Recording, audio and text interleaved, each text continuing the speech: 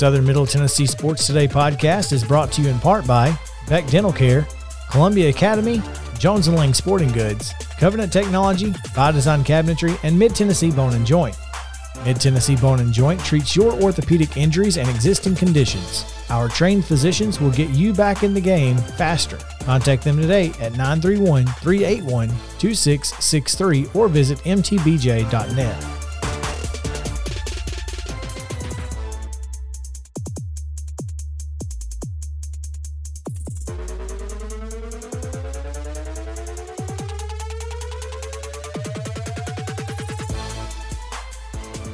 Good morning, Southern Middle Tennessee. It is a beautiful day here in Columbia, and we are getting ready for Southern Middle Tennessee Sports Today. We'll be on the air until 11 o'clock, and we appreciate you guys tuning in. Talking local sports, a little SEC football. Got all kinds of great things to talk about today. Mo, good morning. Good morning, sir. How are you? Man, I'm doing great. We have a lot of things going on today, and we need to get to them quickly. All right. Here's what we need to do first before we do anything, because yesterday we got a little off track and we forgot to hand out the hardware. Got to hand out the hardware. That's kind of the most important thing of the week. We got to hand out the hardware. So to start this Tuesday morning, what do you say we give out some superlatives from last week? I think that's very fitting. All right.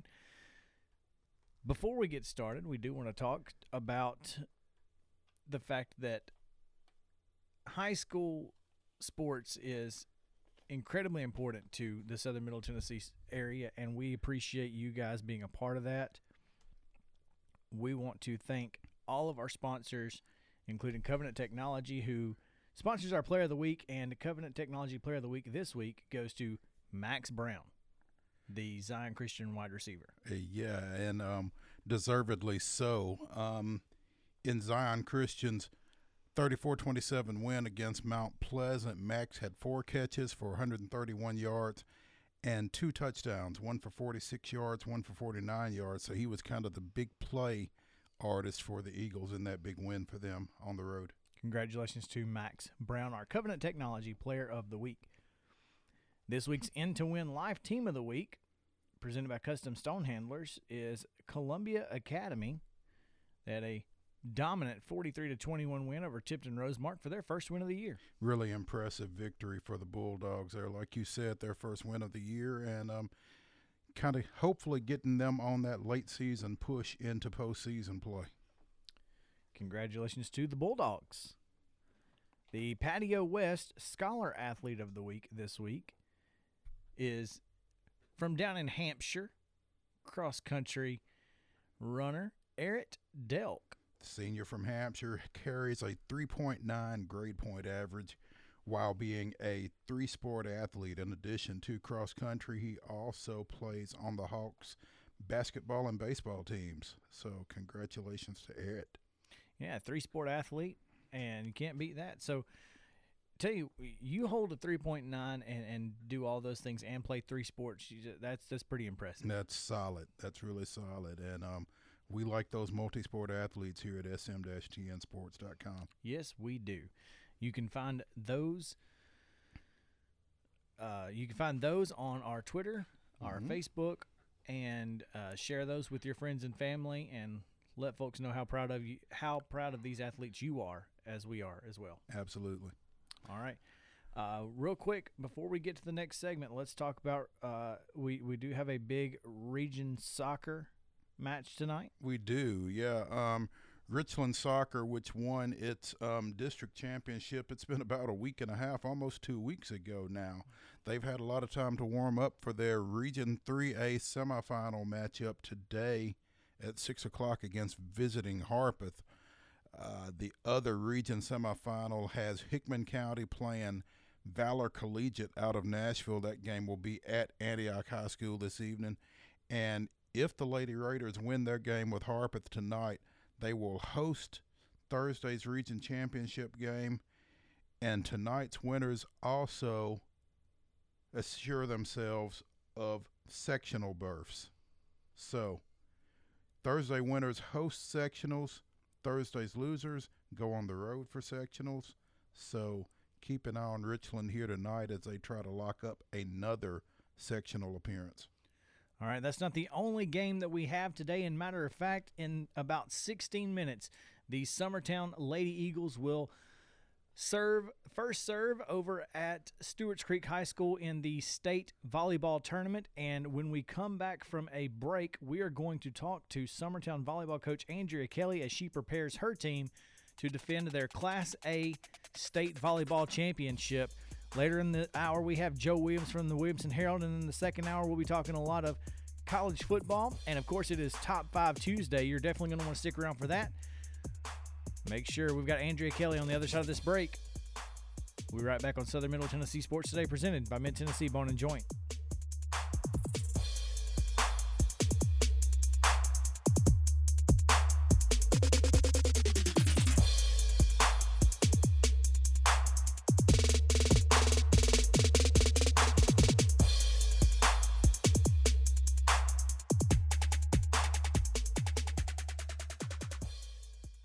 Hey folks, while we take a quick break from the show, I want to tell you about our friends over at Custom Stone Handlers in downtown Columbia. Ned Rich and his team at Custom Stone Handlers believe in leadership. And outside of the military, our greatest leader building platform is sports. Custom Stone Handlers proudly encourages young people to get in the game. You can contact them today at 931-490-4990 or visit CustomStonehandlers.com. Are you finally ready to turn your outdated kitchen into a dream kitchen, but you don't want to deal with the hassle of a remodel? Call our friends Lynn and Kathy over at By Design Cabinetry in Spring Hill. They have the latest trends and timeless classic looks for your home. By Design Cabinetry is your solution to indoor and outdoor cabinets. Visit them at bydesignCabinetry.com or call 615-241-1195.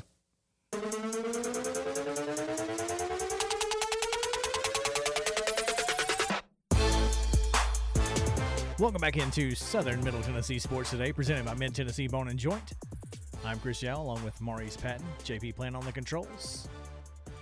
It is early on Tuesday, and we are talking with Summertown girls volleyball coach Andrea Kelly, whose team is getting ready to take on undefeated Meigs County right now over in Murfreesboro at Stewart's Creek High School.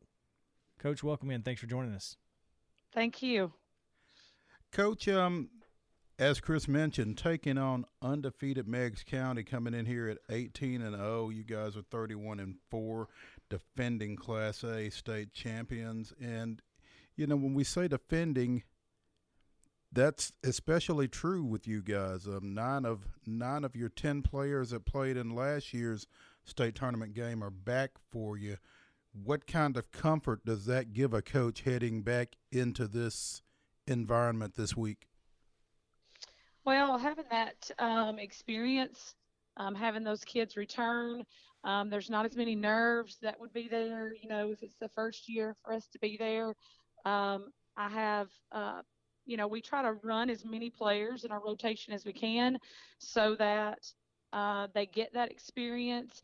And so that has paid off this year because, like I said, all those kids that are playing this year played last year. We only have 2 players that are freshmen that don't have that experience. We've got 3 seniors, that were juniors last year that kind of helped lead that team to that state championship. So I think that makes a huge difference as far as not as many. There are nerves. Don't get me wrong, but not as much as it would be. So I think they're just ready to have another go at it. You all are the first game of the day today, followed by Union City and Watertown in the other half of your semifinal bracket. The other side of the bracket has Sale Creek and Halls, and then a team that you're very familiar with, Loretto, takes on South Green in the final game of the day at Stewart's Creek at 5 o'clock. As you look across this bracket, is there anybody that particularly jumps out at you? I would say definitely Watertown, just because, we played them last year. I want to say at the same exact point that we're gonna, if we win tomorrow, would be where we would meet them again. They gave us a good match last year, and then we met them again at the finals. So I would say Watertown jumps out to me just because I know they only lost a few players, like us. So we should be, kind of have a very competitive match. And then of course Loretto always jumps out to me because I mean, that's our county rivalry. I mean, they're 30 minutes down the road. We've played them 5 times this year. Every game, we won every game, but every game has been very competitive. So, I would say those two teams are the ones that really jump out to me. Coach, you have the not only the defending state champion, but of course the defending MVP coming back in Katie Burdett. She's kind of the straw that stirs your team's drink, but you have a ton of players that you can rely on at any point. Who are some of those other players that maybe we haven't heard from that we should be looking out for today? Well, I would say definitely next on my list would be Michael Brown. She's a senior. She was the region MVP. We struggled a little bit in the region finals when we played Loretta for the 5th time. We won the match in 3, but we had a little bit of little struggle, and she really stepped in and couldn't. She was hot. She couldn't miss. So I would say definitely Michael Brown is going to step in and be big for us. Haley Jones, another senior libero, doesn't let many balls hit the floor. And then I would say my other middle, Riley Long. Um, she she's big for us in the middle, gets a lot of blocks. Katie Burdett's always going to be a big force for us, but those 3 with Katie Burdett makes it really tough to defend us because we've got lots of options as far as where we can hit the ball. In Class A, that has to be something that's unique to very few teams, and you are one of those teams. When you prepare and talk to these girls before a state tournament run, especially knowing that to not have to play in multiple games in a day, winning is imperative. What is that message to them, and how important is it for you guys to get those wins to keep from having to play multiples in a day? Well, especially this year, they spread the tournament out a little bit further. We're just normally 3 days, spreading it out to 4. Like you said, makes it about 1 a day as long as you're winning. COVID has kind of kept us from playing as many tournaments as we wanted to play this year. We're used to playing 4 during the season. I only got to play 2. So, that's where we learn how to pace ourselves for multiple matches in a day. And we don't have as much of that under our belts this year as we normally would. So, that's going to make it a little bit tougher, I think, for everyone. I think everyone's kind of in that boat where they were cut short on some of their matches. So, I just think having that confidence, we're the team that everybody, since we won last year, wants to knock off. And so, that's mentally, we just have to be really tough that we don't let that get us where we're playing too tight. Sometimes we play tight. We don't play, like we're used to playing. We just kind of think about every shot, and we just got to get out there and play our game. And that's what I tell them. If we play our game, we're going to be tough for any team that we play. Speaking with Coach Andrea Kelly as she gets her Summertown Lady Eagles ready for state volleyball tournament play this week. Coach, you mentioned not playing in as many tournaments during the regular season as you typically do or as you would have liked, but there was one weekend event up in Cool Springs that you all played in and saw some pretty high-powered competition. How do you feel like those type events help get you all ready for this event? Oh, I think that tournament was huge. We had only lost at that point 2 matches to Central Magnet in a previous tournament. And so we got there and played Lebanon High School, split with them, had to go a third game, really close third game, and then got to the finals of the silver bracket and faced Ravenwood. And I'm sure you all know Ravenwood's always tough. They're always good. And I think we, getting to play them, we split with them, and it came down to the wire. I think it was 15-13 in the third game. That was huge for us, just this confidence that we can play with, those bigger schools. So, that's huge for us. I think that's as far as this season, is one of the more memorable moments is playing those two teams because they were, bigger schools than us, really awesome programs. And just to be able to stay with them, even though we took two losses, it taught us more of those two losses than any win, that we had during the season. So 2 of your 4 losses are the AAA competition. Yes, and the other two losses of Central Magnet, and I think they're AA. Mm-hmm. So, yeah, you have to feel like coming off that 39-9 season last year that you guys are pretty well prepared and tested for what awaits you this week, I would think. Yes, and those, a lot of those losses, those 9 last year were all tournaments, and that's why we go. We go to lose so that we can learn from our losses and get better. You don't learn as much when you win than when you lose. So those are big parts of our program. Coach, what's in the water in Summertown?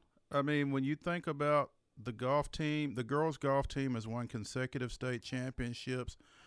The basketball team is always in the hunt.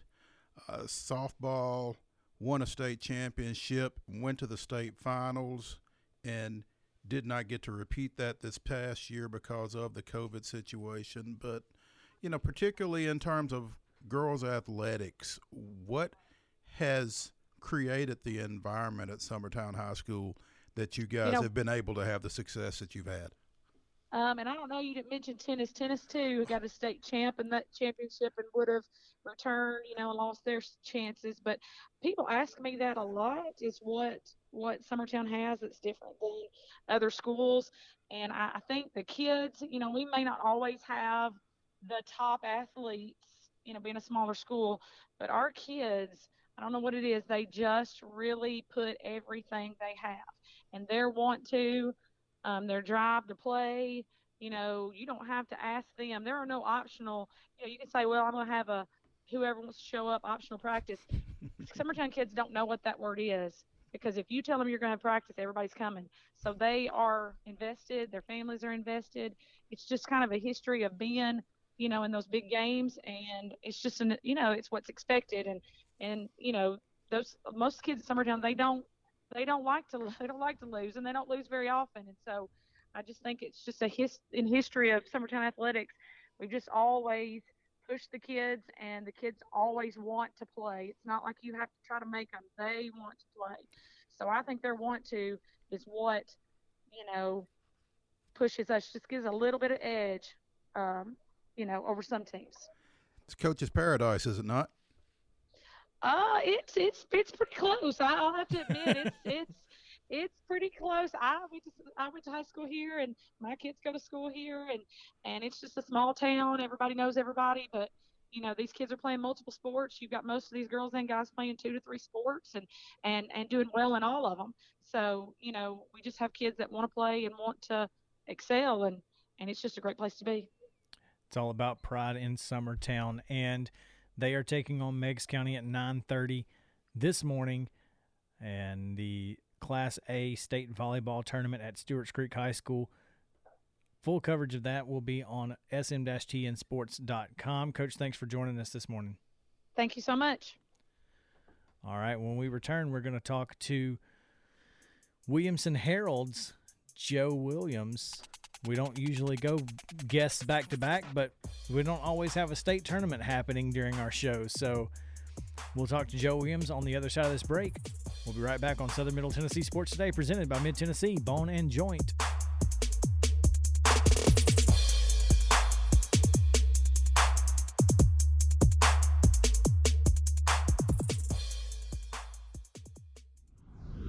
When we're out covering sports in and around Maury County, communication between Maurice and I is absolutely vital to our success.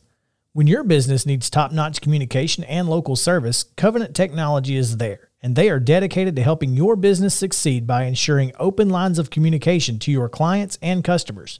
Contact them today at 615-846-9898 or visit covenanttechnology.net.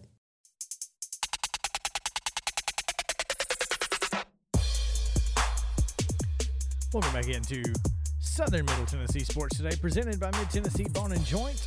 I'm Chris Yao along with Maurice Patton. It is 23 minutes to the top of the hour of 10 o'clock here in Columbia, Tennessee. where it is a nice 66 outside, although it's a little cloudy. It's only going to get better here on West 7th Street in downtown Columbia. Man, really exciting to talk to Andrea Kelly as her team is now taking the floor, and we are keeping an eye on that match as we take in the NFHS Network. It is live on the NFHS Network in case you want to watch that. We will be keeping you updated here throughout the rest of the show until that match is over. Right now. Or until we're off the air. Or until we're off the air, whichever one comes first. Right now, as we do every Tuesday, we bring in our friends from the Williamson Herald, and this week we have Joe Williams back on the air, and Joe is coming to us live on location in the borough. Joe, how's it going? It's fun to be back watching some volleyball. Yeah, we're over at Siegel High School with the AAA tournament where Brentwood is opening with a 5-1 early lead over Collierville in the first set. Yeah, when we were looking, Joe, to figure out, we knew that Brentwood was playing, but we weren't sure who they were playing, and the remark was made that it doesn't matter. Yeah, they open with Collierville, and they're one and done today, so they'll get to play early and then get some rest for tomorrow. If they win, which I think everybody assumes they will. Right. They'll play again at 9:30. Okay. Interesting. I wonder what travel situations and that kind of thing are. You say that they'll get to play their early game and then, get some rest. I guess they're just going back home at this point, are they not? Especially with all the COVID concerns and that kind of thing.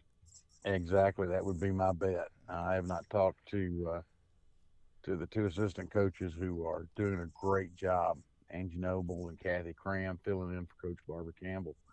But that would be my guess. It'd be the smart move anyway, the way things are. So Coach Campbell is still not back with the team at this point then?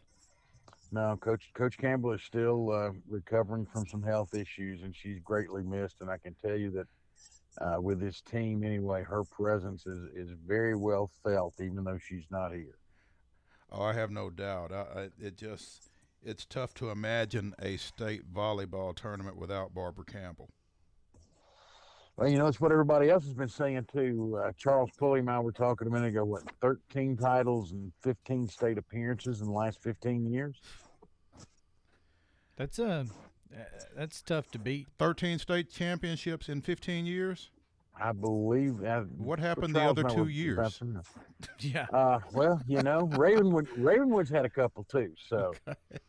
So they might as well hold the AAA state tournament in Brentwood and just let those two teams play for it. Is that what you're saying? Kind of, because and I don't, especially when you consider they're having to play at Siegel, who is probably very capable of playing even or better with Brentwood. We faced this a few years ago, and it was kind of an unfortunate, not a positive situation, because I think Siegel may have been a little closer, may have had their best team ever. Mm-hmm.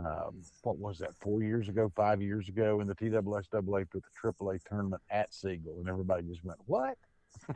And I can see why that would be the case, and I can see why it would be the case this time around.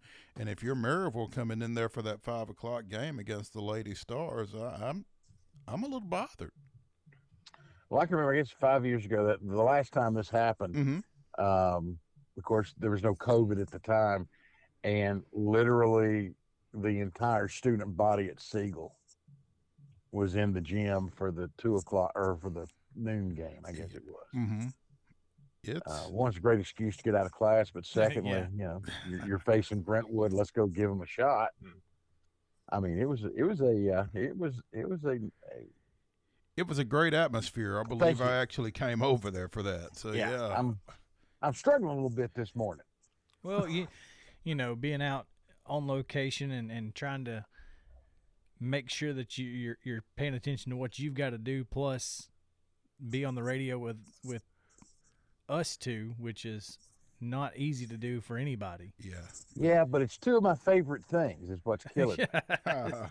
It's hard to keep it going.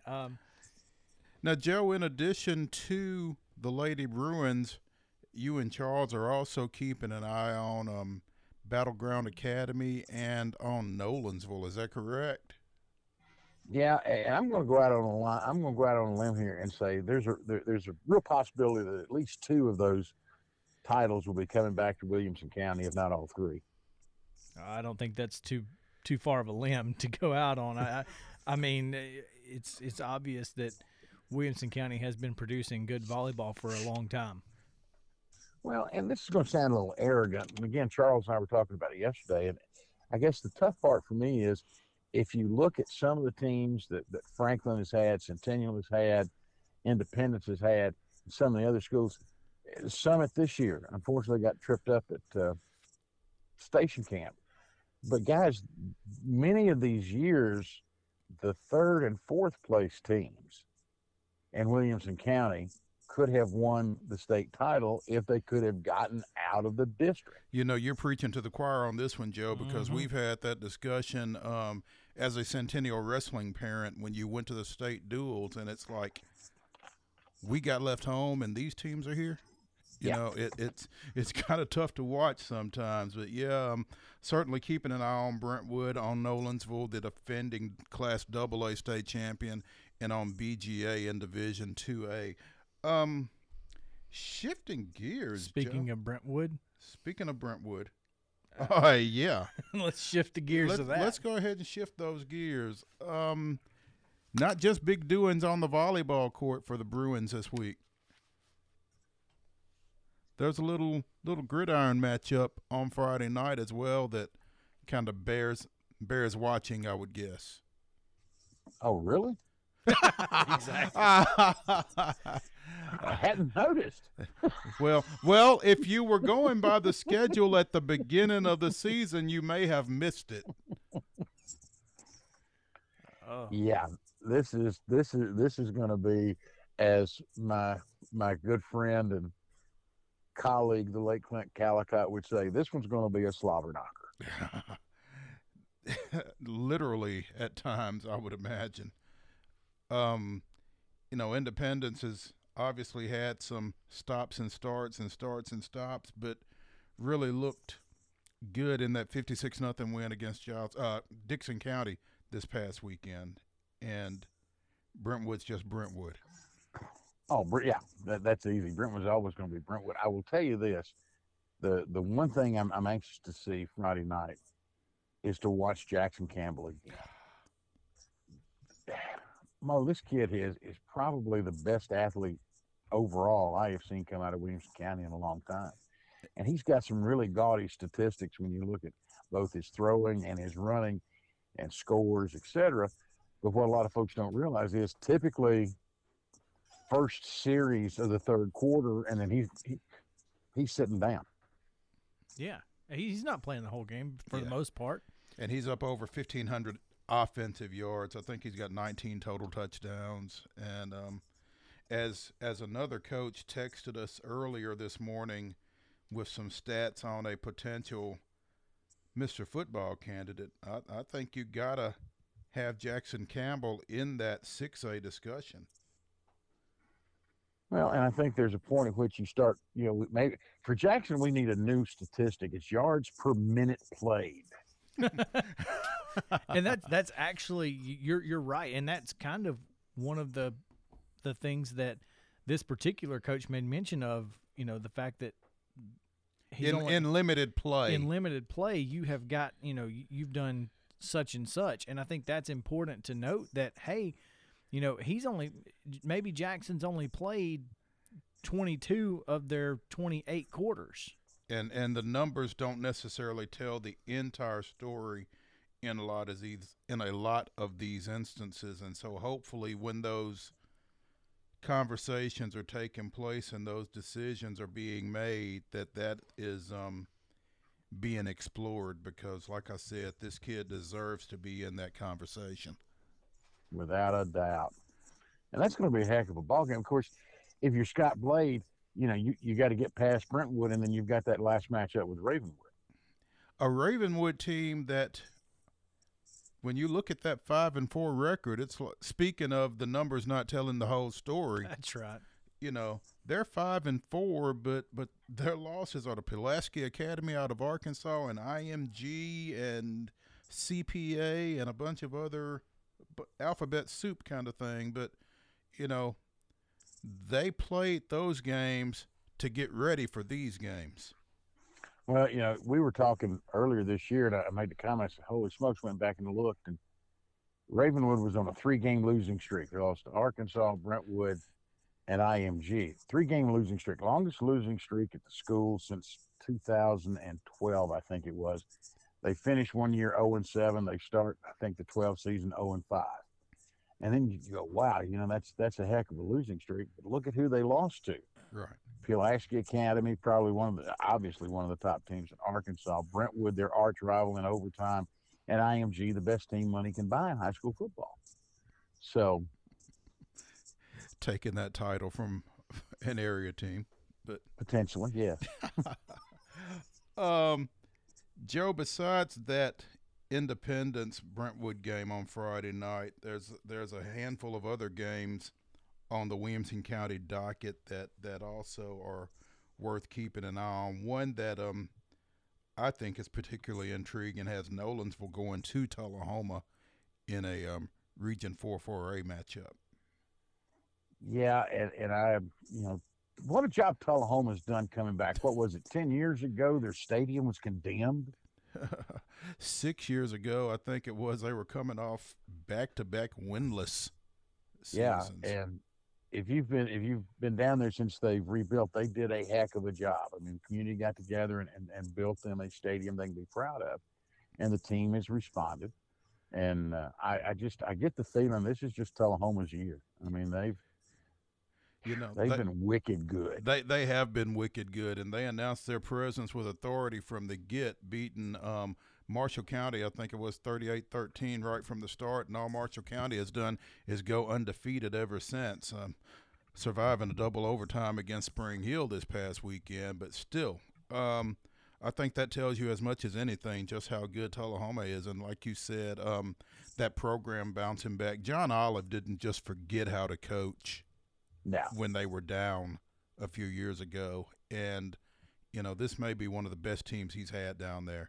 And for Nolensville, they still control their destiny in terms of how high up in the postseason hierarchy they can get. I mean, they play at Tullahoma, and then they finish up against Marshall County. So this is a big couple of weeks for the Knights. Yeah, and no matter what happens Friday night, they can't let it affect them either high or low going into the next week. That's a great point.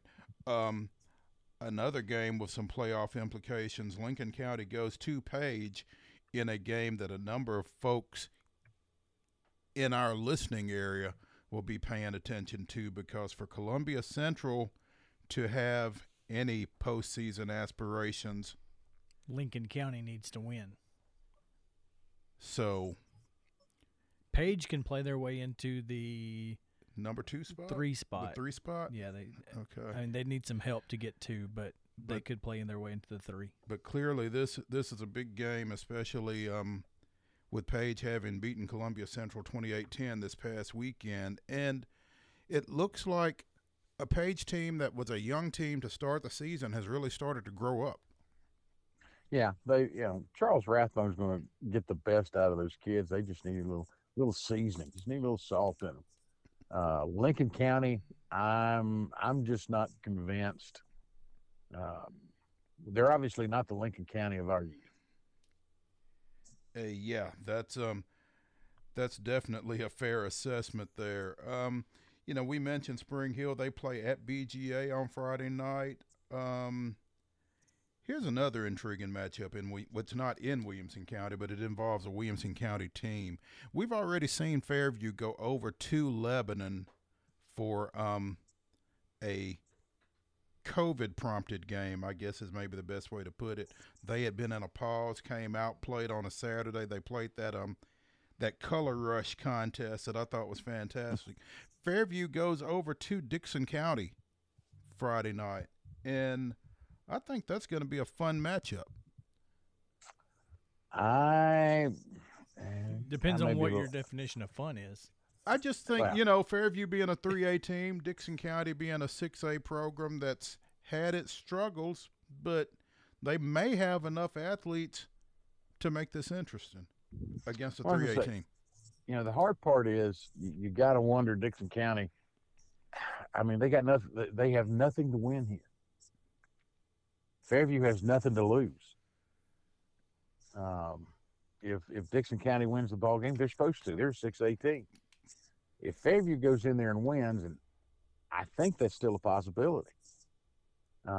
Boy, what an emotional pump that would be to going into the playoffs. Now, is this the backside of a home and home series that they played last year? No, I think this is another COVID change. Okay. I think. Well, I tell you what, that being the case, kudos to Dickson County for taking this game on, because like you said, it's virtually a no-win situation for them as a 6A school. If they win this game, they're supposed to.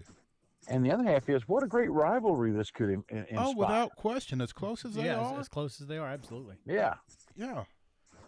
This is and Fairview's only going to grow, so it may end up being. You've been out there lately? Yeah, I was going to say, they are growing out. Yeah.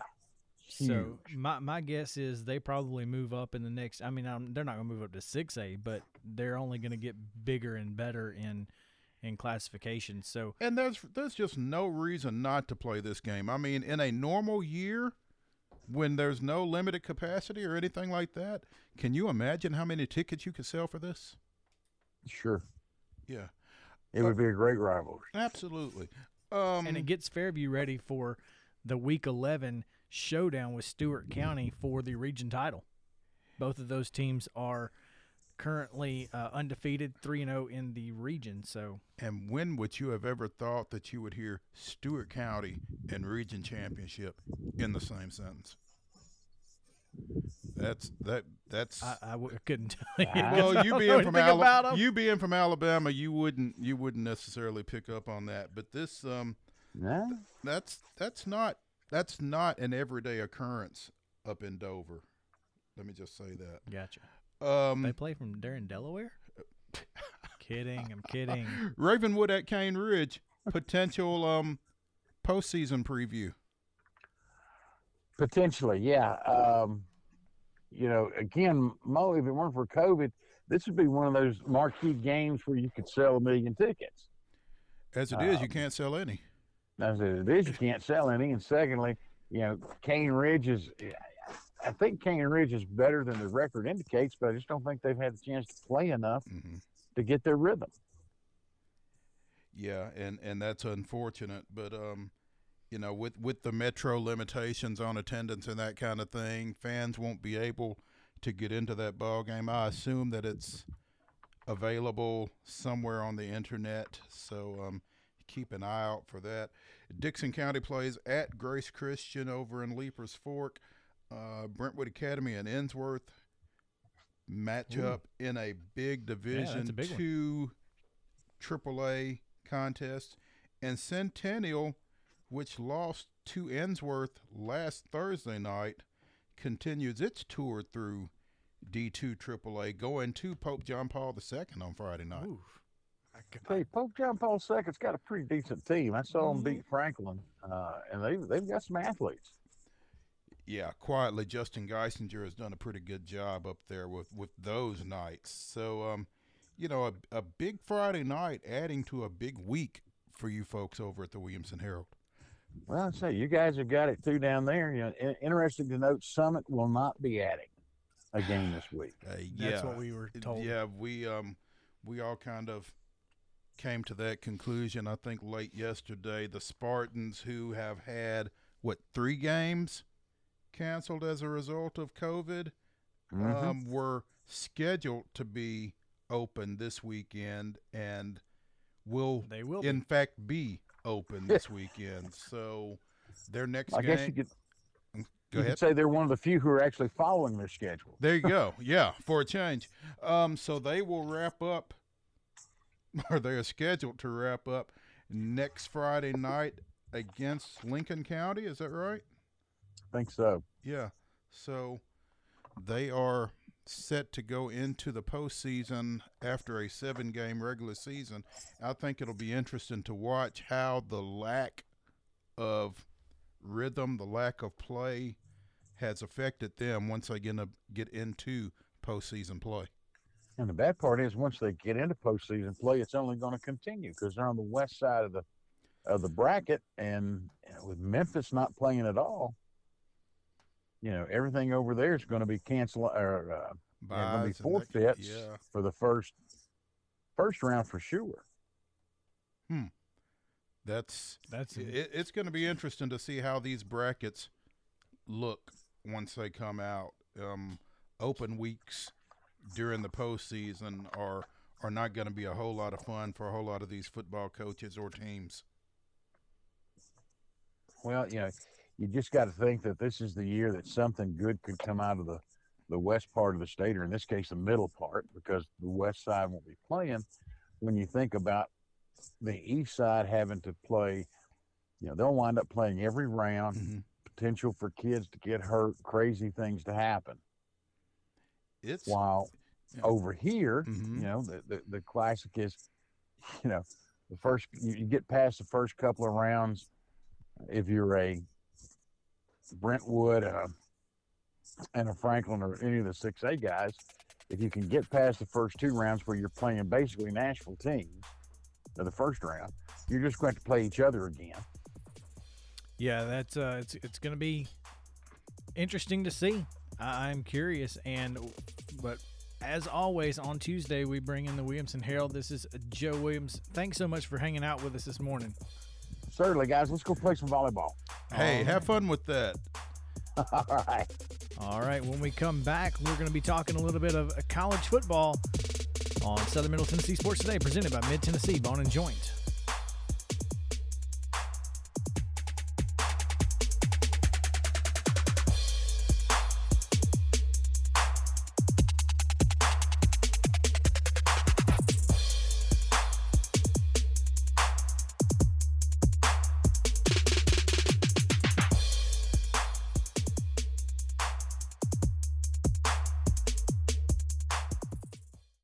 The Southern Middle Tennessee Sports Today podcast is brought to you in part by The Rock Place, Custom Stone Handlers, Covenant Technology, By Design Cabinetry, and Mid-Tennessee Bone and Joint. Mid-Tennessee Bone and Joint has been the official sports medicine provider for Murray County Schools for more than 40 years, specializing in orthopedic injuries. Their OrthoQuick walk-in service lets you bypass the ER. Visit them online at mtbj.net.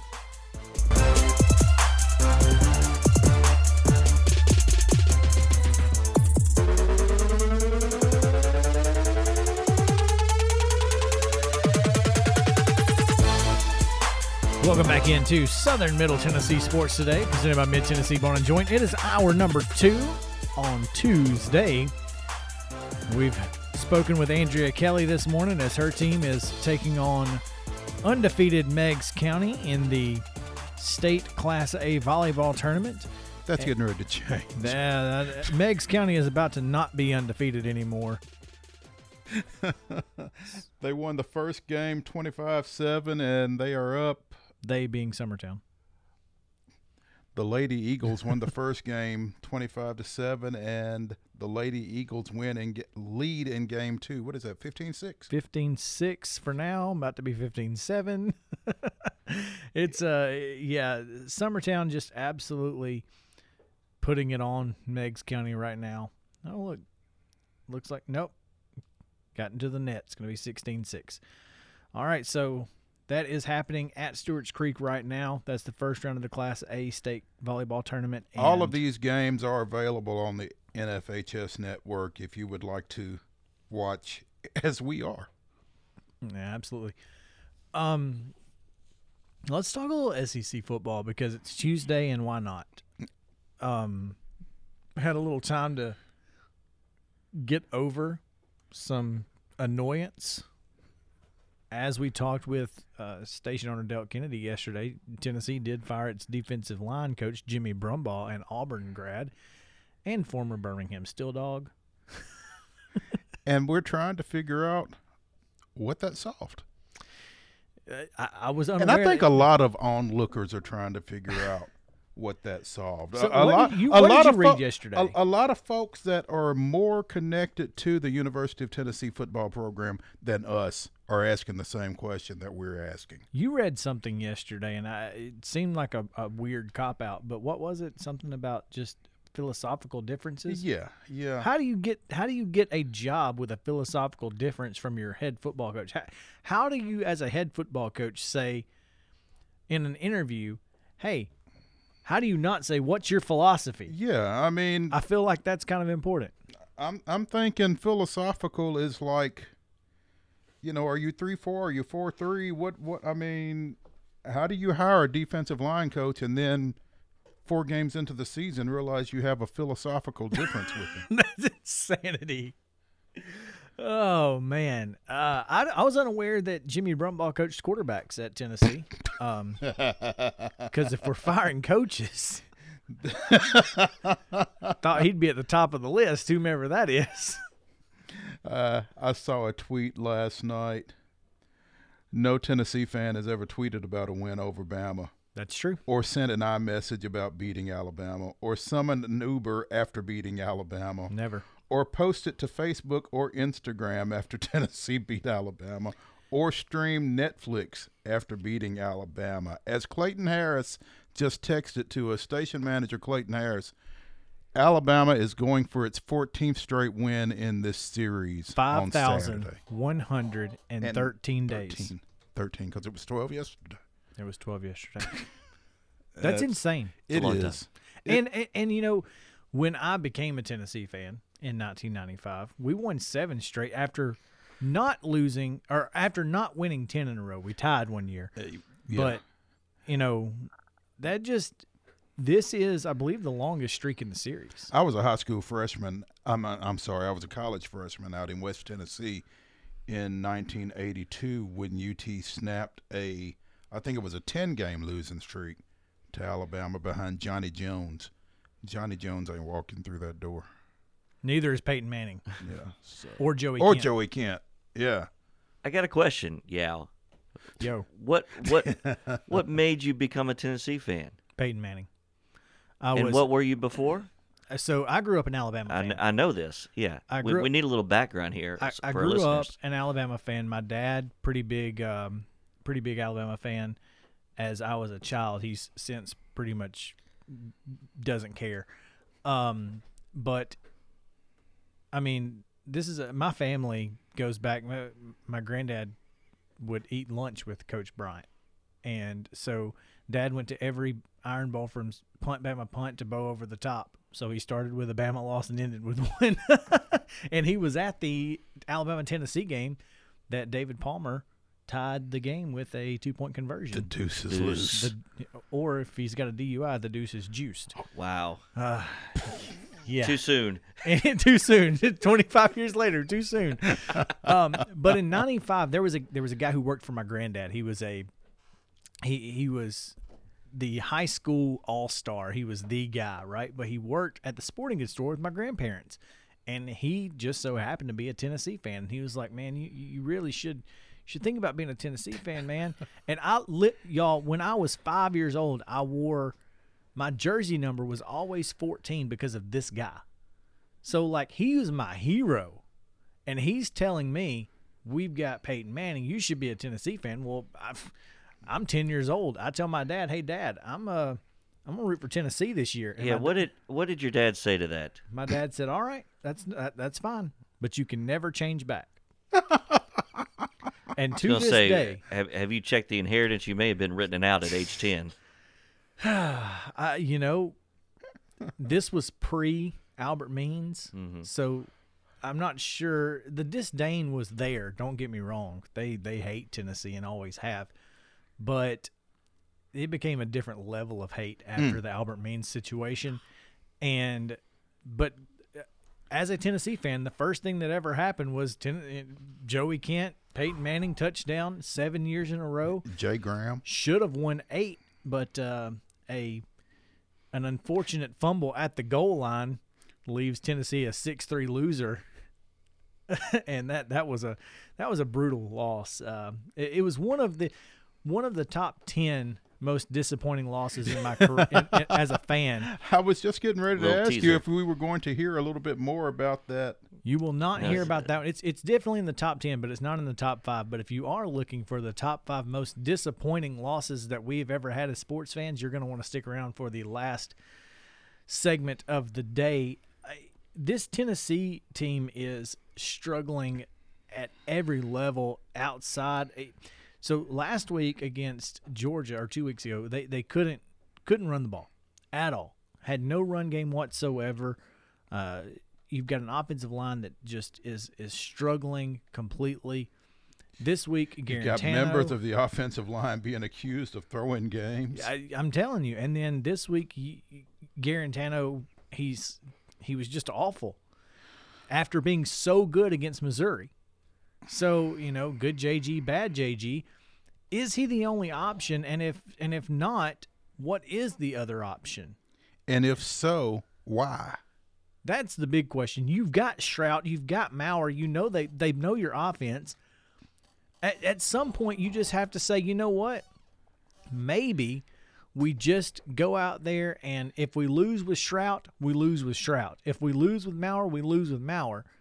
But you saying that Garantano gives you the best chance to win, and you're not winning, and you're not winning, is simply not enough anymore. It's not. I've always said, my coaching is limited to a little summer league baseball, but I've always said if I was going to lose, I'm going to lose young.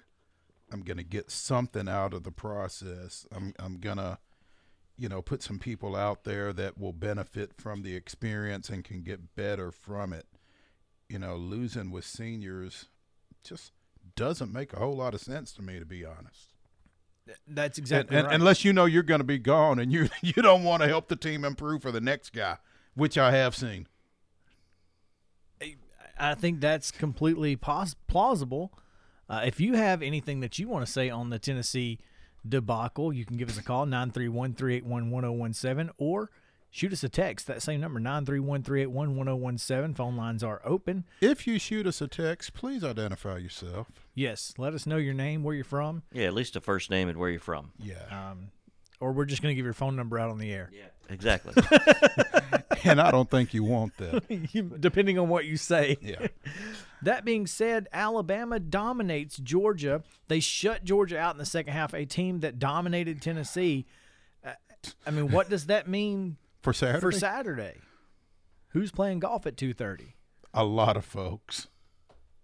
I think that there are a lot of people who are going to want to be as far away from their televisions and other devices as possible around 2:30 on Saturday afternoon. I can't imagine not. Summertown won set 2, by the way. I didn't get the score, but they did win. Dang it. Yeah. You had one job. Well, I was too busy talking about Peyton Manning, Joey Kent, and how bad Jarrett Garantano is. This Georgia team was lost in the second half. And like I said yesterday, coaches make their money in the locker room at halftime. And Kirby Smart became victim number 22 to Nick Saban because he got outcoached in the locker room. Because Georgia didn't make adjustments necessary. They thought they were winning 24-20. They thought everything was good. But it wasn't. And it wasn't. And clearly, because they didn't score at all in the second half. Upland, Alabama at halftime is a bad place to be. Especially if you're Georgia. It is, because you don't know what adjustments to make. That's the key. Because they're going to make adjustments, but what do you adjust to? How do you change what you're doing to counter whatever changes they make? Correct. Well, it wasn't Stetson Bennett the fourth. That was whatever they did. That wasn't the plan. Well, again, as we mentioned, this guy was third, fourth on their depth chart coming into the season. Fourth stringer. And all of a sudden he's out there at Alabama, not just against Alabama, but in BDS. Yeah, a place that Georgia hadn't lost in 17 years. Of course, I think they played twice, but they hadn't lost in 17 years at BDS. So anyway, yesterday, speaking of the Tennessee-Alabama game, it's 2:30 on CBS, or you can hear it right here on WKOM. You can hear the Alabama broadcast on WKRM. You can hear the Tennessee broadcast, depending on which version you want to get. Yeah. You got Eli Gold on one and Bob Kessling on the other. So essentially, you're saying 1017. Definitely listen to that one. No, it depends on your preference. Depends on as your a Tennessee fan, I'm still listening to Eli Gold. Yeah, that guy is he's among the gold Eli's standard. hard to beat. He is. He's among the gold standard for any guy who started his broadcasting career in the rafters of watching New York Islanders hockey games and talking into a tape recorder is pretty impressive. But keep in mind, Bob followed a legend. Yeah, Bob had he was behind the eight ball. Eli had John Forney. So, I mean, or Jim, John Forney and Jim Fife. I get those two confused sometimes. But John Forney was such a legend. You forgot his name. Exactly. I've never heard. I didn't forget his name. Meanwhile, the score that Chris didn't have a second ago: Summertown defeated Meigs County 25-9 in Game 2. Holy crap! Of the Class A quarterfinals, and Collierville must have taken offense to the comments that we made with Joe Williams, because after Brentwood defeated Collierville 25-13 in Game 1, the Lady Dragons blew fire in a 26-24 Game 2 victory. So that Class AAA quarterfinal is tied up 1-1 going into Game 3. Khaleesi. Real quick, we saw yesterday Tennessee's Too Deep roster. And I need you to understand that if you're going to give me a 2 deep and you've got 3 people or 4 at the top, either in the 1 or 2 spot, it's not a depth chart. That's not a depth chart. That's a list. And that's trash can juice. Yep. If you're talking a 2 deep, I want 2 players. Make a decision. Reasonable. You're 5 games into the flipping season. Figure it out. All right, Delk. Figure it out. This is not. To be fair, that as someone did point out, that is a Monday depth chart, and you'd like to think it's 5 games into the season. It's week 6 depth chart. I don't disagree with you. It's also 2020. But could have COVID. When you look at a depth chart and you see someone or someone or someone, it's like, come on, this isn't it's not a place for participation trophies. Everyone is not a winner. Trash can juice. Bingo. That's what that is. It's I don't disagree with you. Yeah, it's gamesmanship according to the coaches, I would think. For your backup, your number 4 tight end. Yeah. Whatever. Yeah. Oh man. Anyway, I have again. Tennessee football is in a situation where they had every opportunity, even after the Georgia loss. You go back and look at the Alabama game last year, they had a chance to win the game. They're better than they were last year. Alabama's defense that we saw against Ole Miss is not very good. Now, the one they've had in the second half against Georgia is a completely different story, but that's also the same. You're talking about the same style, right? You're not talking about a Lane Kiffin offense. You're talking about a Kirby Smart team. You're talking about a Jeremy Pruitt team. Jeremy Pruitt team is going to be much closer to a Kirby Smart team than a Lane Kiffin team. Oh, yeah. Which means that Saturday's not going to be good unless you can find somebody to figure it out. And Mac Jones is tough to defend as a quarterback, but those 2 wide receivers, man, I don't know how you defend Alabama's wide receivers. What's crazy to me is as physical as Alabama has, fashioned itself to be offensively with the run game, lean on you, pound on you, and run it between the tackles, you would not expect them to, at the same time, be as dynamic on the edges as they are. Again, You're talking about 4 first-round wide receivers over the last 2 years. And that's crazy. And that doesn't include Calvin Ridley from 2 years ago. It's just insane how they've designed themselves into wide receiver U. And at the University of Alabama. Yeah. That is insane. Anyway, we're going to talk more college football when we come back. The Big Ten begins play this week. They've got an 8-game schedule. Pac-12 starts later in November. They'll play a 6-game schedule. Should they be considered for the college football playoff? Let us know what you think. 931-381-1017. Give us a call. Shoot us a text. We'd love to hear from you. We'll be right back on Southern Middle Tennessee Sports Today, presented by Mid-Tennessee Bone and Joint.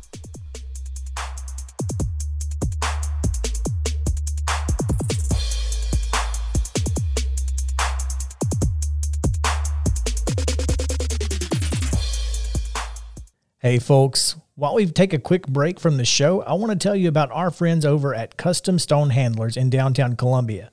Ned Rich and his team at Custom Stone Handlers believe in leadership. And outside of the military, our greatest leader building platform is sports. Custom Stone Handlers proudly encourages young people to get in the game.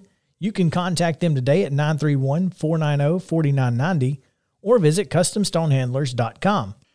Are you finally ready to turn your outdated kitchen into a dream kitchen, but you don't want to deal with the hassle of a remodel? Call our friends Lynn and Kathy over at By Design Cabinetry in Spring Hill. They have the latest trends and timeless classic looks for your home. By Design Cabinetry is your solution to indoor and outdoor cabinets. Visit them at bydesignCabinetry.com or call 615-241-1195.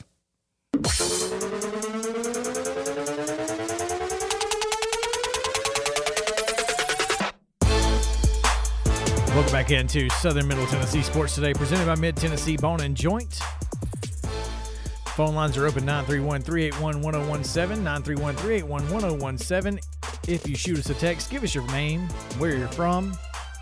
Give us a call. We'd love to hear you talk about Alabama, Tennessee, or the Big Ten. They start this weekend.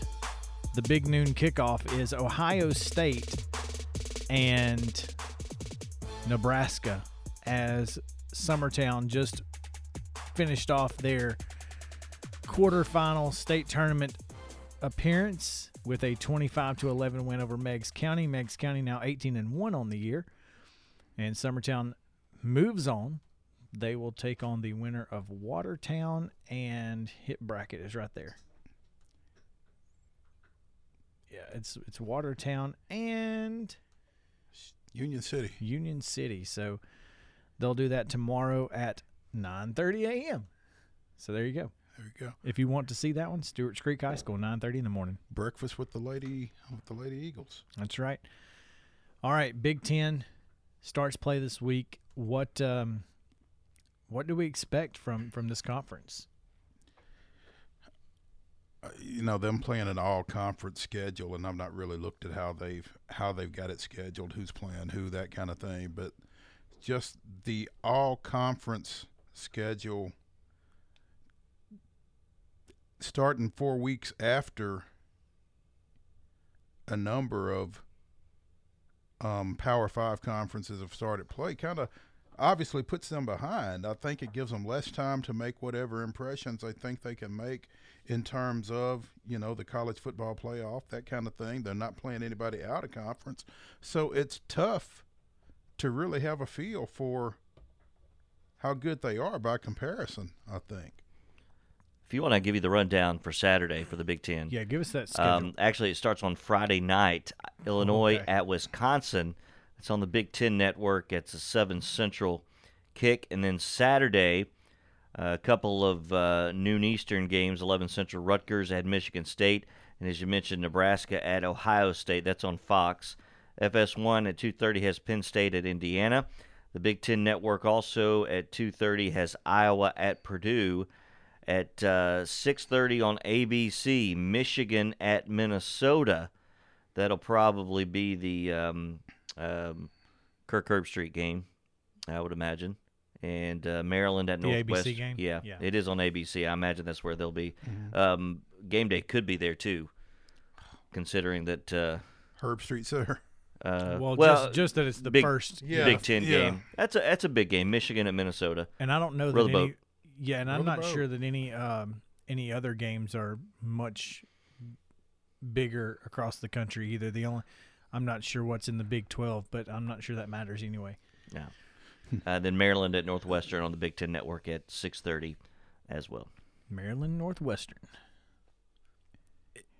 Hugely anticipated rivalry. Just yeah. And that's the thing is because the Big Ten is playing a league schedule, what level of competition can we expect from the Big Ten? You've got Ohio State, you got Penn State. Okay, then what? Then what? I mean, what other and I know I come at this from a place of SEC bias, but No, not us. Yeah, go figure. Besides Ohio State, Penn State, what game is there that's out there in the Big Ten that really is worthy of, that national attention kind of thing? Here's the real question is, does the Big Ten play a championship game this year? Yes. Okay. Yeah. Could Ohio State and Penn State play in said championship? They're from I think it is a divisional. Are they playing a divisional schedule, so they're going to take the I believe quote so. champion from each division? I believe So that's then they could not. Are they in the Correct. same division? Right. They're in is it the Legends division? I think they used got to- rid of Legends. It's and a East-West Leaders. now. Okay. Oh, yeah. okay. Thank God. Right. I mean, if that's the case, then, I guess Wisconsin's been decent. Yeah. Still waiting on Michigan, I guess.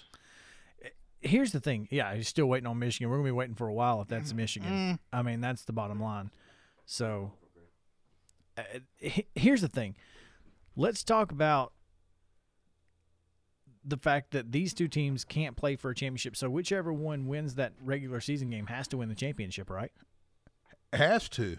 Yeah. I mean, for the Big Ten to, have a representative in the college football playoff semifinals, yeah, whoever wins that regular season game between those two has to win the Big Ten. All right, guys, we got a caller. Craig from Columbia has a question for you gentlemen. Craig, you're on the air. Maurice and Chris, I have two just general sports questions for you. We're listening. The first being, how are 3 Big Ten teams ranked already without Before they've ever played a having played a game? game? That's. Well, I guess it's like a preseason ranking, right? It would essentially be But the same as ranking I thought that preseason. the AP had handed down an edict that we're not going to rank anybody that hasn't played. That's what I thought also. But the second question is, there's a rumor going on that they're going to bring the designated hitter to both leagues permanently in 2021, and just wanted to know how you feel about that. I feel great if the Braves sign Marcell Ozuna. If they don't, then I don't like it. Yeah, you certainly have to kind of handle your personal preferences and that kind of thing. I have long hated the DH, and thanks for calling in, Craig. I've long hated the DH, but this year it really worked out for the Braves. I think that Ozuna is not a good fit on this roster if he Otherwise. has to play outfield. But as a DH, I think he's a perfect fit. And so with that in mind, it certainly bears watching for 2021 what they decide to do with the DH. To Craig's question about the Big Ten and the rankings, the coaches poll kept all of the Gotcha. teams throughout, whether they played and I believe still have done so. The AP dropped the Big Ten, the Pac-12 at the beginning of the season when they announced that they were going to have a season. At that point, they brought them back into the polls, so the rankings. Right now, you've got Ohio State at number 5. You have Penn State at number 8.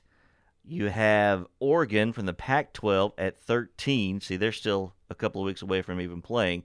but they've been in the rankings for the last month. And those are the AP rankings there? These are AP. Wisconsin tied with North Carolina at 14, Michigan at 18, Minnesota at 21, USC at 24. So those are the Big Ten, Pac-12 teams that are in the AP rankings. They went back in once they announced that they will have a season this year. So North Carolina dropped from 5 to 14 after that Florida State loss? Correct. 9 spots in the AP poll. When Ohio State dropped out of the poll from number 2, it was the largest drop in the history of the AP poll. But there's got to be an asterisk. There's got to right? be an asterisk there, yeah. I mean, it's one thing if you played your way out. It's another thing if they said stop voting for them. So. Yeah. That Penn State game is next week, and essentially, here's the thing is... So the Big Ten championship can be decided 2 weeks into their season? Well, the East Division could potentially be decided that early. You still have Michigan, but as we said, yeah, we're still waiting on Michigan, and we're going to be waiting a while. So the Big Ten championship could be decided 2 weeks into their season? I mean, I guess unless you think Wisconsin has a chance. That being said, the Western Division hasn't won the Big 12 or the Big Ten championship since 2012, when Wisconsin did win it with a 70-31 win over Nebraska. Unranked Wisconsin beat number 14 Nebraska 70-31. But that wasn't East-West there. That was Leaders Legends. Yeah. Yeah. So, I mean, Wisconsin, Iowa, and Northwestern are the only teams to have ever come out of that side of the conference to play in the title game, and just Nebraska, Wisconsin, and Northwestern. No. No, who did you say? Northwestern, Iowa, and Wisconsin. That's it. That's the only 3 teams to play from the West Division since they went East-West. Since they've gone East-West, and Ohio State played as leaders in that side, which they figured that all out. But anyway, not big on geography in the Big Ten. Yeah. So the Big Ten's playing 8 games. Pac-12's only playing 6 games. Now, that being said, the Pac-12 hasn't made the conference football playoffs since Washington was beaten by Auburn, I believe. Has Oregon not been? I don't think so. College football playoff hasn't been. My question is, does 6 games in a conference that has not been there in the last 4 or 5 years, do they have any opportunity to make the CFP this year? I wouldn't think. I mean, it's like you and I were talking yesterday. Playing a 6-game schedule, and 6 wins is all it takes to get you to a bowl game.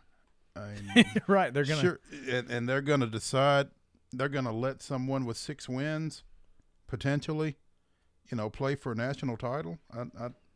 I just don't think that's enough of a sample size. So Oregon did make it in 2014, 2015. Okay.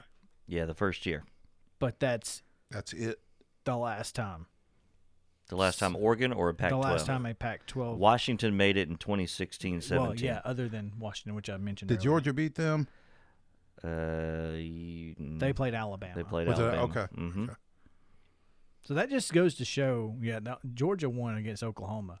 That was the overtime thriller at the Rose Bowl. Yeah.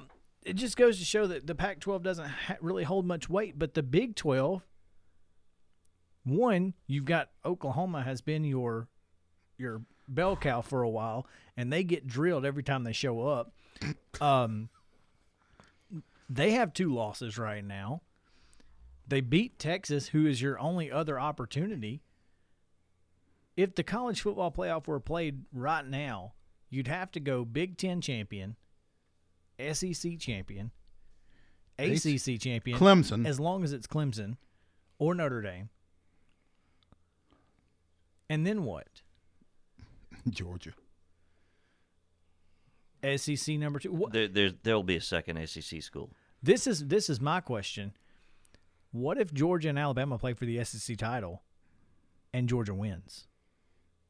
and they've split the season series. And they both have one loss? And that's their only loss. They both go. They both Yeah, go. but how do you seed them? I think the SEC champion, I think coming off the championship, you would be the higher seed. I think that warrants a higher. Well, I mean, Georgia only dropped 1 to number 5 in the poll. Right. Or to 4, rather. Excuse me. They only dropped 1 to number 4. Georgia's at number 4. So if they stay on this path, Notre Dame Clemson play this week, is it? This week or next week? Okay, so one of those will be out. So if Georgia and Alabama stay on their same path and continue to win, they'll be 2 and 3 at the very worst, right? So the winner of the if that is the case, this hypothetical, I do believe the winner of the championship game would be the higher seed. That would make sense. Mm-hmm. They play Notre Dame on November 7th at Notre Dame, which means it's on NBC. Mike Tirico. Yeah, Tirico's good. Oh, I like Tirico. Yeah. I just don't. I don't like their camera. It seems dark. It's a very dark camera. Yeah. It's a dark stadium. It is a dark stadium. Dark place. Touchdown. Especially in the winter. And Rudy was offsides. In the fall. But I tell you, have either of you been? No. I've never been to Notre Dame Stadium. You need to try to go. I went once. I went when Vanderbilt played a couple of years ago and nearly won. Should have won. Yeah. Should have won. Yeah, but fantastic. It's worth the trip. And I will tell you that you can stay in Chicago, and there are trips that will bus you there, tailgate, bus you back. Oh, wow. Party on the bus to and from. Okay. Chicago's the way to do it. Go stay in Chicago. How far is do the that? city. It's about an hour, 15 minutes. Okay. It's not bad. Yeah, it's not bad. It's good knowledge. Good knowledge. Yeah. So it's got to be Clemson, Big Ten. So we're saying the Big Ten champion should get in, more than likely, as long as it's Ohio State or Penn State or Michigan, depending. Who else would it be? Well, Wisconsin. You're talking about the Big 12 though, with Oklahoma losing. This is 2020, man. Oklahoma's not going. I understand, but I'm saying like if Oklahoma can lose to Kansas State, Ohio State can lose to Illinois. You know what I mean? That's fair. And they have. They've lost to Iowa State before. They've this lost, year. You know what I mean? Like they've lost to Iowa before. They've lost some However, dumb games. how much does it affect the Big Ten only has those 8 games? There's less of a window for error. Exactly. Because of that. And you know, where do the people that select that, the selection committee, where do they balance that? I think it'll be real interesting though when the rubber meets the road, trying to sell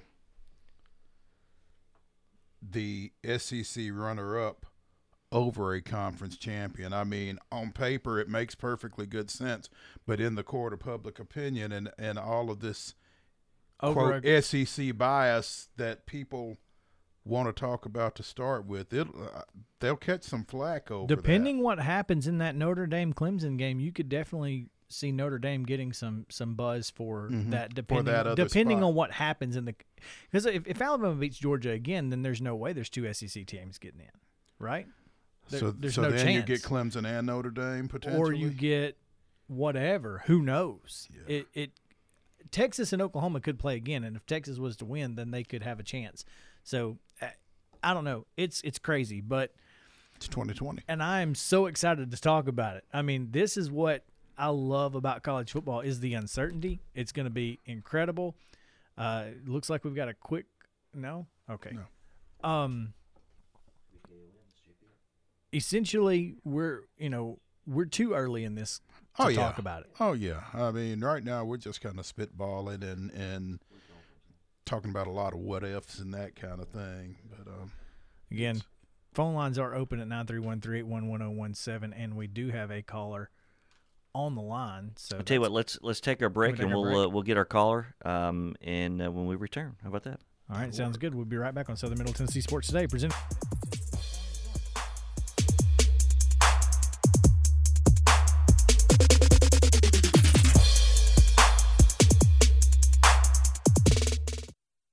When we're out covering sports in and around Maury County, communication between Maurice and I is absolutely vital to our success. When your business needs top-notch communication and local service, Covenant Technology is there, and they are dedicated to helping your business succeed by ensuring open lines of communication to your clients and customers. Contact them today at 615-846-9898 or visit covenanttechnology.net.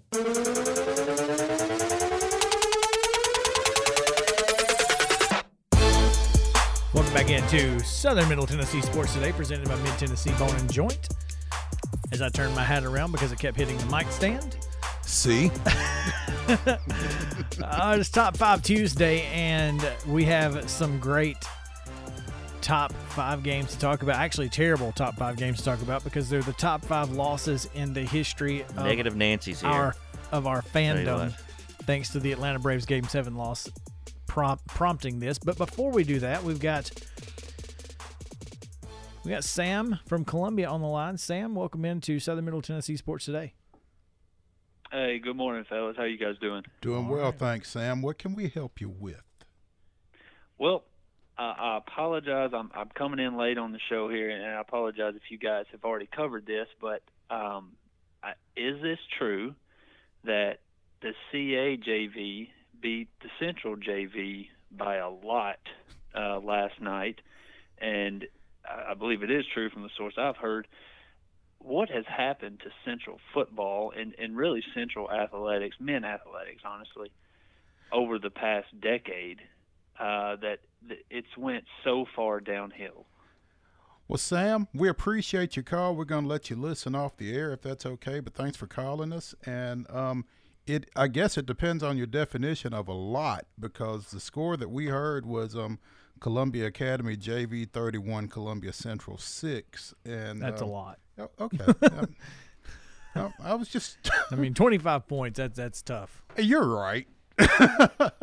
To Sam's bigger question, it's a perplexing situation. I think that anybody that's familiar with Columbia Central athletics historically has some variation of that question, and it's a tough situation. It's an interesting dilemma. I don't know if we can pinpoint what has happened. I think it's just, obviously there's nuance in all of this. Oh, absolutely. And I think a lot of this is, things are cyclical, for one thing. High school sports are typically cyclical, sure. But at the same time, you feel like, just from an athletic standpoint, there's more at Columbia Central than what you're seeing from a result standpoint. Oh, I don't think there's any question. I don't know the answer to that question. What I do know is that something's got to change in the near future. Yeah, because Columbia Central deserves more and better. And it's clearly a concern, and it's a concern that's spreading as we are out in the community and have different conversations with different people. Yeah, we had that conversation yesterday. But speaking of disappointing losses. Disappointing losses like Columbia Central's 28-10 loss on Friday night. Or their 31-6 JV loss. Or their 31-6 JV loss to Columbia Academy yesterday. Not disappointing for CA, as I assume Monte Baldwin played in that game and probably had a pretty big one. Coming off a 5-carry, 50-yard game in the varsity. Yeah, so. There's that. But yeah, it's we got 10 minutes to the top of the hour, and so let's talk about our top 5. It's Top 5 Tuesday on Southern Middle Tennessee Sports Today, presented by Mid-Tennessee Bone and Joint. The top 5 most disappointing losses as a sports fan, but we will not talk about on the list. It cannot include the NLCS Game 7. So Sunday night's Game 7 is not on our list. It's what prompted the list. It's what prompted the list, exactly. So, number 5, Mo, what you got? Well, before I go to my number 5, I got to throw an honorable mention in here that probably should be higher, because in the 2014 Class AAA 145-pound state wrestling consolation finals, Connor Gordon from Rossview, 5. Nick Patton from Centennial, 1. And all he said after that was, all I wanted to do was win my last match. Finished 4th for the 2nd year in a row. Closed out a great high school career. Tough loss. Number 5. In 2007, Vanderbilt men's basketball made the NCAA tournament. Went out to Sacramento, California for the first 2 rounds, defeated George Washington and Washington State. Sweet 16, they play Georgetown. Walk up to any Vanderbilt basketball fan and say, Jeff Green walked, and they'll know exactly what you're talking about. Because inside the last final seconds, Green gets it down on the right block, shuffles his feet, puts one off the glass, and in. Final score, Georgetown 66, Vanderbilt 65. Vanderbilt would have played in the Elite Eight against North Carolina with a win right there. Probably one of the best Vanderbilt teams ever. Would have been their 2nd regional final. Shane Foster, Derek Byers, Ross Neltner, that bunch. Great team, tough loss. JP, number 5. Thanks or for that honorable one. mention. Thanks for that one. That could go. I had suppressed a lot of those memories. I do have one Vanderbilt memory on my list, but I'm going to start number 5. 2017 Stanley Cup Final, Nashville Predators. First time for the Preds. You know, I interned with the Preds when I was at MTSU, so I was there in the beginning. Kind of grew up with the team a little bit, and that was a lot of fun to see that.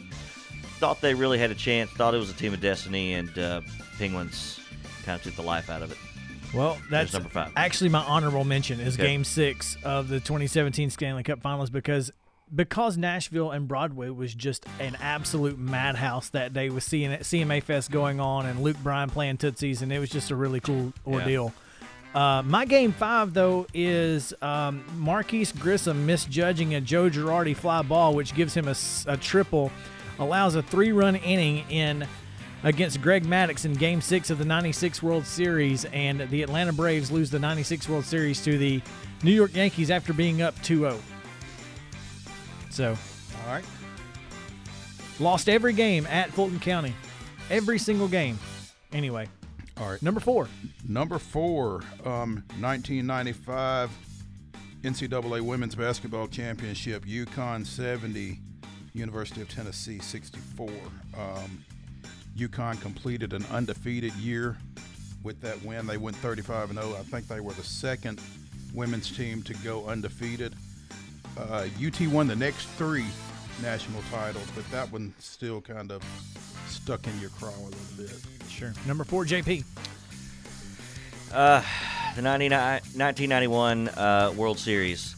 Braves worst to first against the Twins. Charlie freaking Liebrandt.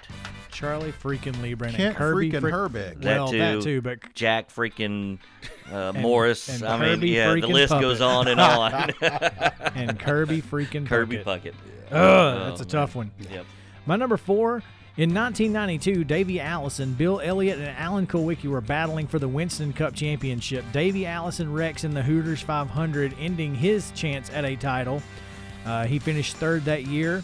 Bill Elliott won that race, but Alan Kulwicki won the championship because he led 103 laps instead of 102 laps that Bill Elliott led, and Alan Kulwicki wins the championship. I was upset because Davey wrecked and finished like 30th in that and had no chance to win the title after that. So that was a tough one for me.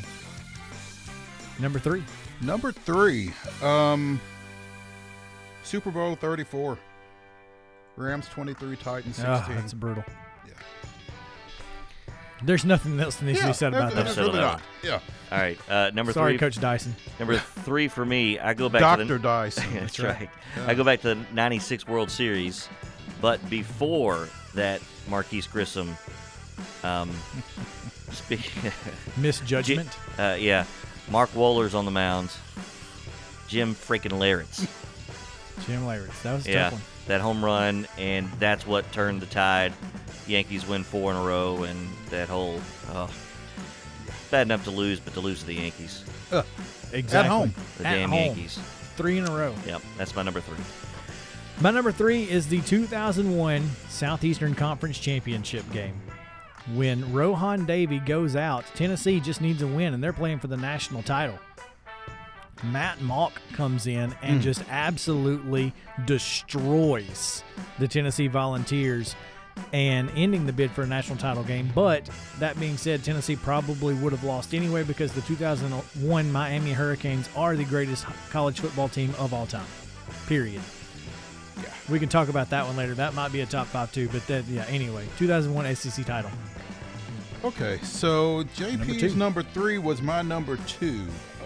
Mark Wohlers, Jim Leyritz, top of the 8th.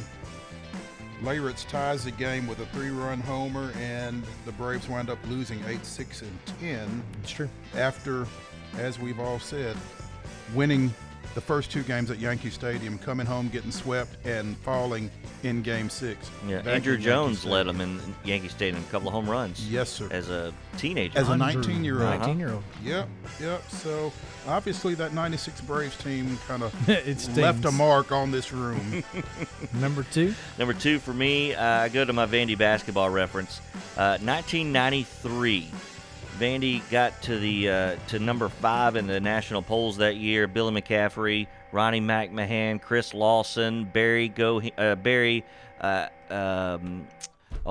England, and Barry. I forget the guy's name. Booker. No. But anyway. Yeah. Anyway, they were a number 3 seed in the West. They win the first 2 rounds. They go out to the Kingdome in the Sweet 16, play Temple, a 6 seed, and didn't have it. And Bill Cosby was in attendance, and there was this image for me as they did a big wide shot. And of course, back then with the domes, they had a lot of empty area. Bill Cosby was taking a long stroll out of the stadium after it was already said and done. So that team, I thought, could have gone to the Final Four. Absolutely. Won the SEC the regular season. My number 2 is an arena football story, and I have a lot of these, but this one hurts to this day. In 2001, the Tennessee Valley Vipers defeated the Birmingham Steel Dogs, and Andy Fuller did not catch the ball in the end zone with 1 second to go. And, so anyway, that deserves a lot more explanation, but we don't have time for it right now. So your number 1, Mo? My number 1 is my first one, 1984. MTSU went 9-2 during the regular season, got into the Division I AA playoffs, won back-to-back road games, lost in the semifinals at home to Louisiana Tech 21-13.